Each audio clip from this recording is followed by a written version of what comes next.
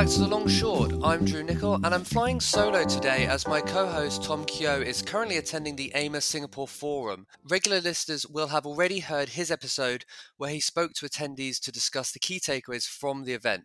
But if you haven't, it's well worth your time once you're done with this episode, of course.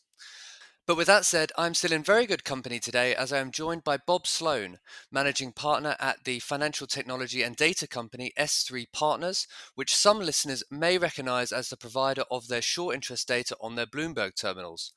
Bob is the author of Don't Blame the Shorts, an excellent walkthrough of the historical precedent for politicians, economists, regulators, and pretty much anybody blaming short sellers for everything that has ever gone wrong in financial markets, and well worth your time. And more recently, he has also made his TV debut on Netflix's series Eat the Rich, which told the story of the infamous GameStop saga. Bob, you are very welcome to The Long Short. Thank you so much for having me. So, as my introduction indicated, there's so much to discuss here, and I have so many questions. So, let's just jump straight in, if that's okay. As I mentioned, S3 Partners made its name with data sets that showed which stocks were most in demand to be borrowed as part of the securities lending mechanism behind short selling. Just so we're on the same page, for any listeners that might not be fully aware, can you just briefly explain why that data is so powerful for various types of investors on both the long and the short side? Sure. First of all, thank you for the very, very, very nice introduction. The reason why short interest data is so powerful is because it solves for what does the market know that I do not know, and what do I know that the market does not know. And there's a cat and mouse game between what is known and what is not known. And short interest is a key component to figuring all that out. Perfect. So typically, short interest is or the data around short interest is a good example of the types of insights that retail investors really just cannot get a hold of unless they have access to a Bloomberg terminal or a contract with one of the various data providers that are out there. But for a while now, S3 has been leading the way in trying to even the scales somewhat here by releasing some really timely short interest data on social media. And in fact, I first discovered S3 many years ago through your colleague Ihor Dusanovsky on Twitter, in fact, who does a fantastic job in publishing some very simple but very important metrics on short interest, as well as daily answering some very important questions around how short selling actually works. I believe as of now, he has an enviable 81,000 followers on Twitter, which really speaks to the value placed on this data. And this is clearly a very conscious effort by yourself and S3 more broadly to get this data out there. So could you just explain why you do this? Sure. So I think it goes back to your first question, which is sentiment. We look for, as a data company, we look for words that everyone uses where there's 18 definitions. Sentiment would be one of them. To us, it means concentration risk.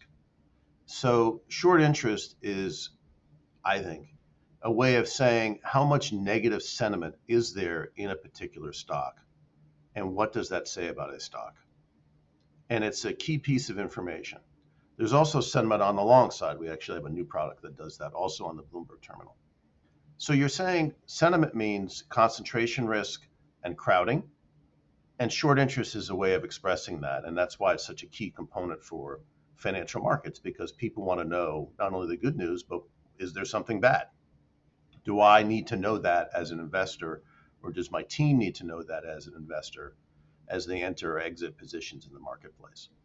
So we've been very, very conscious of the fact that you don't hear the word public service that much anymore. Our politicians don't use it that much. Our civil servants don't use it that much. But there is a public service involved when you have something that is so key to decision making. And when GameStop happened and the meme stop phenomenon happened, all of a sudden we found 130 to 140,000 people showed up at our doorstep on Twitter. The firm has 40 something thousand people following it. Ihor has 80,000 people following it. If you include LinkedIn, it's a lot more. And we had to make a decision right then and there that we're in the public arena whether we like it or not.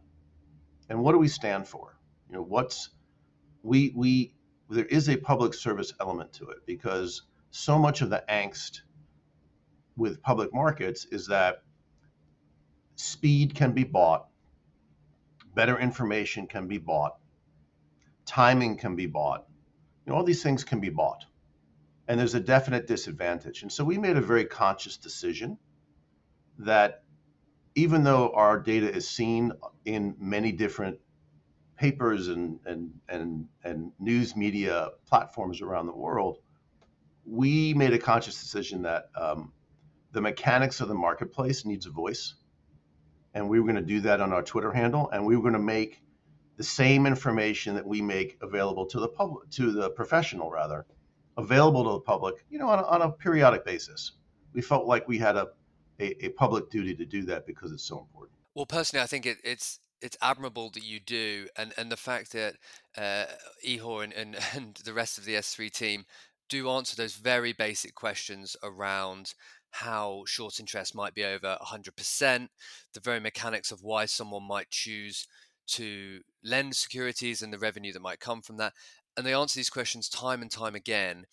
And I think that just shows where the level of understanding is and why it is so important to go through these, because there's just such a huge community out there of people that want to learn, but maybe sometimes this information can be a little bit hard to decipher.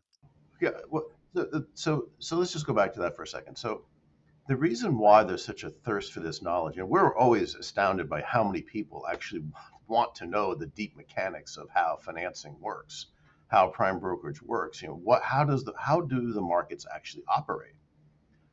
The reason why there's such a thirst is because in the mainstream media, these things get totally ignored because they're not seen as actually newsworthy or repeatable, and they don't actually fit into a narrative of who's winning and who's losing. And you know, that's neither here nor there as a value judgment. It's just how it is. So we found that there's this niche of really hardcore folks that want to learn, and we've become the Twitter handle that explains market infrastructure and how things work. And as you say, that was true before GameStop, but has obviously exploded since GameStop. And I really want to dive into that. But just before we do, I just wanted to pick up on the point you made around sentiment, because I know that another topic close to your heart is this quite ethereal idea of alternative data and what an alt data set is and how that has changed over time. And that seems particularly pertinent question when it comes to this idea about sentiment, because how you manage that, even if you say sentiment on Reddit or sentiment on Twitter or broader market sentiment, is extremely difficult to distill in any meaningful way. And I just want to give you one example because we've mentioned Twitter and I use TweetDeck.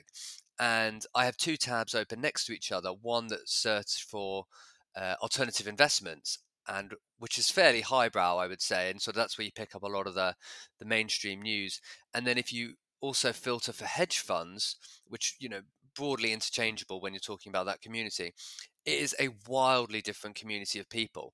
And if you were to talk about sentiment filtering by those two different aspects, it could not be more extremely different.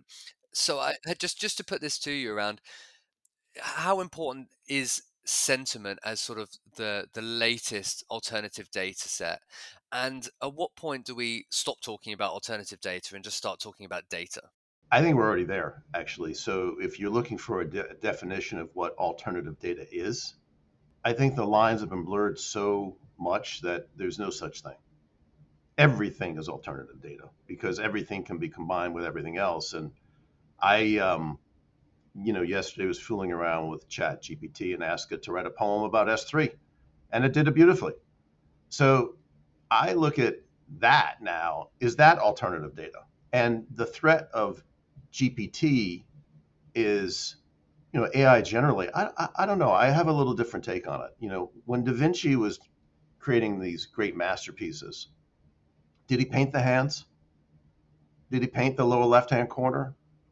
Or did he focus on the Mona Lisa's eyes? and the Blue Hills in the background, because that's really what his expertise was. My guess is that was AI, right? Your school of people learning from you, that was AI back then. And he used the tools necessary to produce a masterwork. So I'm looking at Chat GPT like that. It's basically a tool to help you focus where you can produce your masterwork. And all data, it used to mean everything, I guess, not in a desktop. Today, it's everything. So I'm not sure that alt data actually has a meaning anymore. It just means something new and different that you can combine to make a factor that helps you create alpha signaling. It is fascinating, though. I mean, there obviously has been an explosion of AI tools, but everybody is talking about ChatGPT at the moment, and it's so interesting in the completely shines a new light on how people may source data in the future. And when you think about how data is used currently in terms of how Google searches are scraped and the various analytics that are available there, and what that might mean when people are asking potentially very personal questions to chat GPT for answers, or talking about investment decisions, and as an increasing amount of information is filtered through this tool, or sort of whatever comes out to be the dominant resource in the coming years, as I say, it really does seem like all data will be included if what some of these entrepreneurs claim the final form will be is true, in that it will basically be the filter of the sum total of human knowledge. And coming back to what you were saying about being this equalizer of data between retail and institutional at the moment, it could potentially be game changing from that point of view. Well, I have maybe. Um, so my take is that any AI Chat GPT is knowledge without necessarily understanding. And so if you have the understanding, you should be able to put that knowledge to work better. And it might actually invert the timeline of people's careers. If you can transition later on in life and use this and use your life experiences in a way that's easy to use, I think you become more valuable. So I think there's a whole bunch of different questions. I could be totally wrong, but it raises a lot of really interesting questions about how to use it and what you're comfortable replacing. That's interesting. So what you're touching on there is sort of this nagging concern that we're all innovating ourselves out of a job in some capacity or other. Yeah, but they're just tools, right? I think it helps you do your job better. That's where I come out at it. It's not a threat, it's a tool. Hey, if you're an investment banking analyst at Goldman Sachs and you're starting and you can get these things done, and everybody knows that job should take 2 hours a day, but it takes 20 because there's a process. There's a bit of a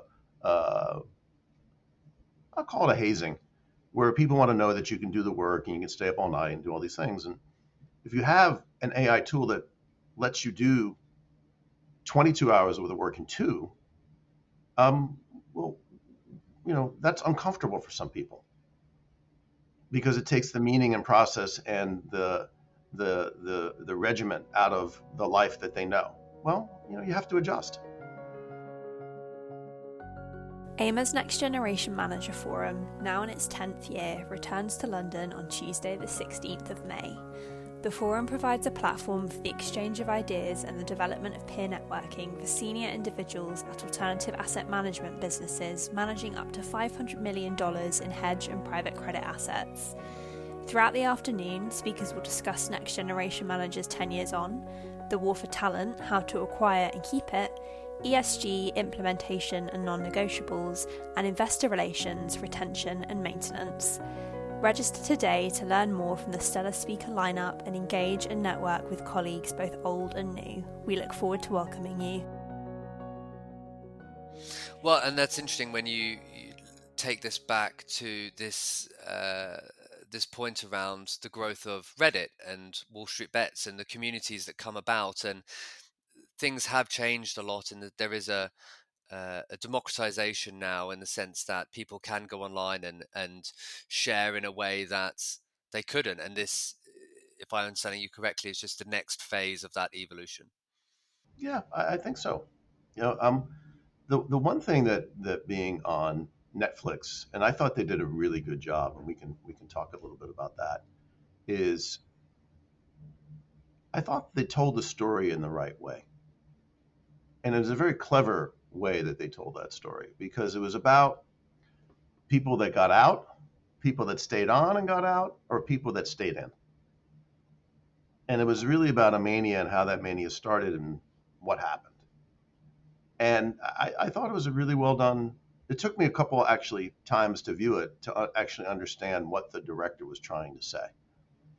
And he was truly talking about the entry and exit points of people in that particular mania and particular time.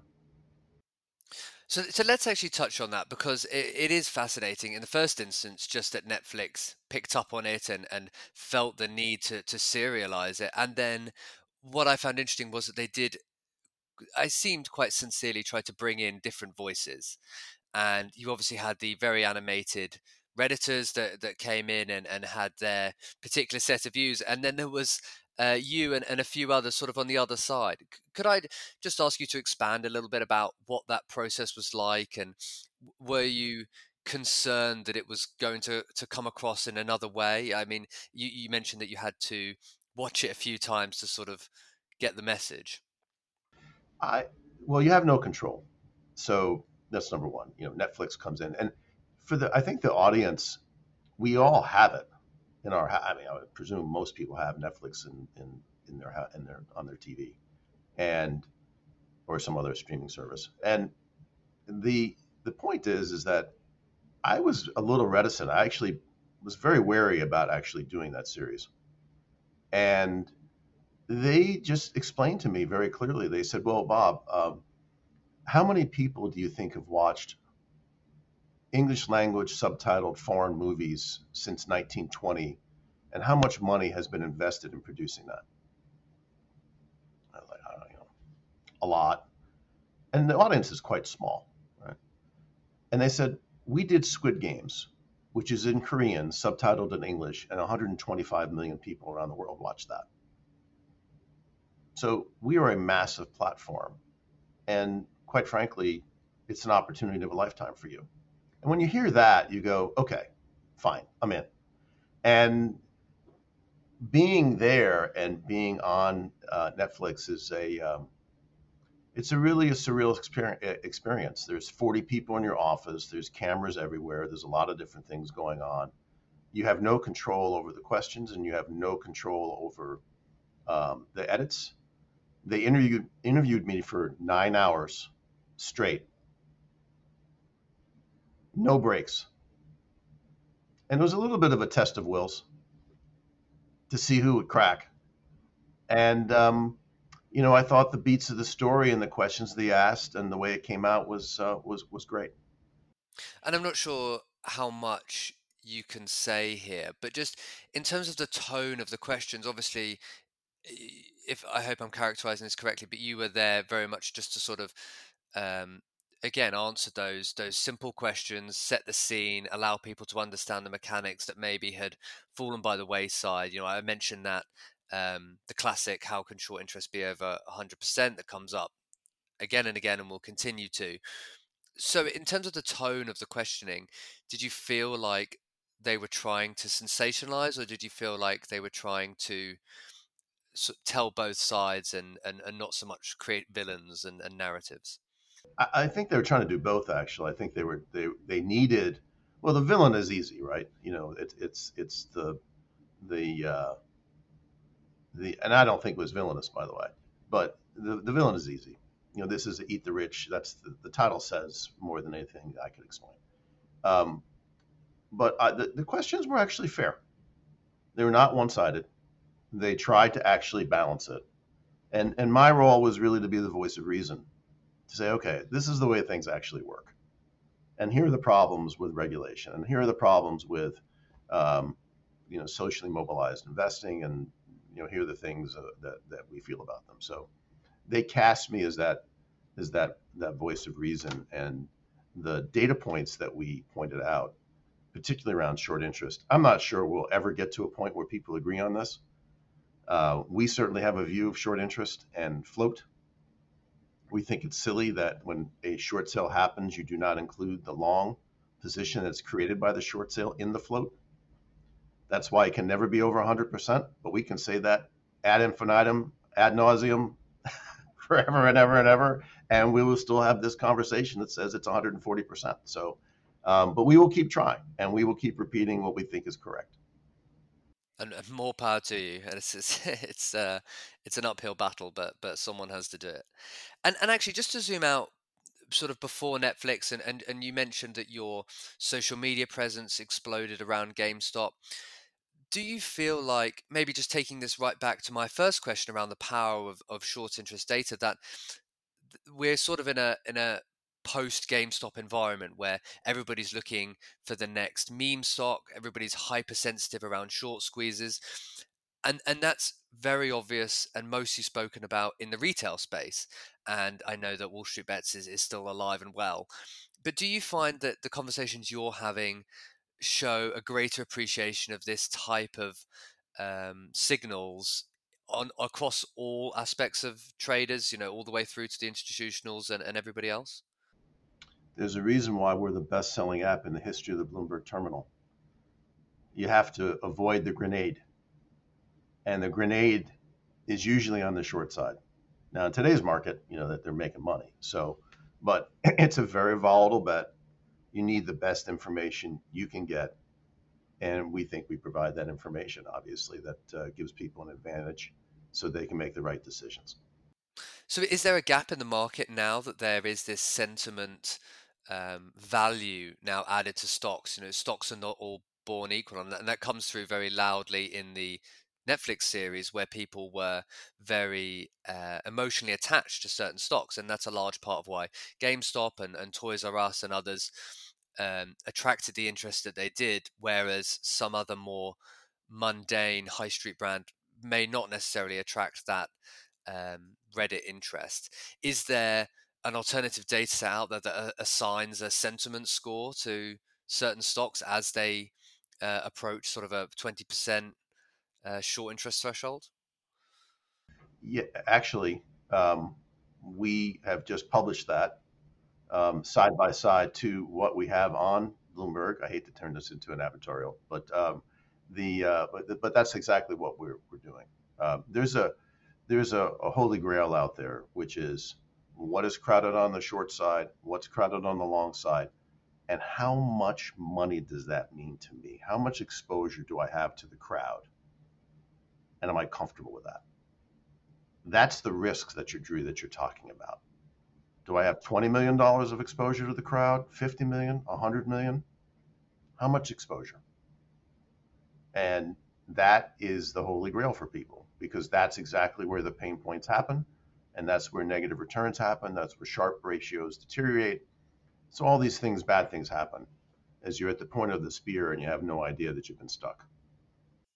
So for any journalists listening, the big question that seems to be floating around a lot is, are we going to get another GameStop? Is this now a feature of the market? We just did.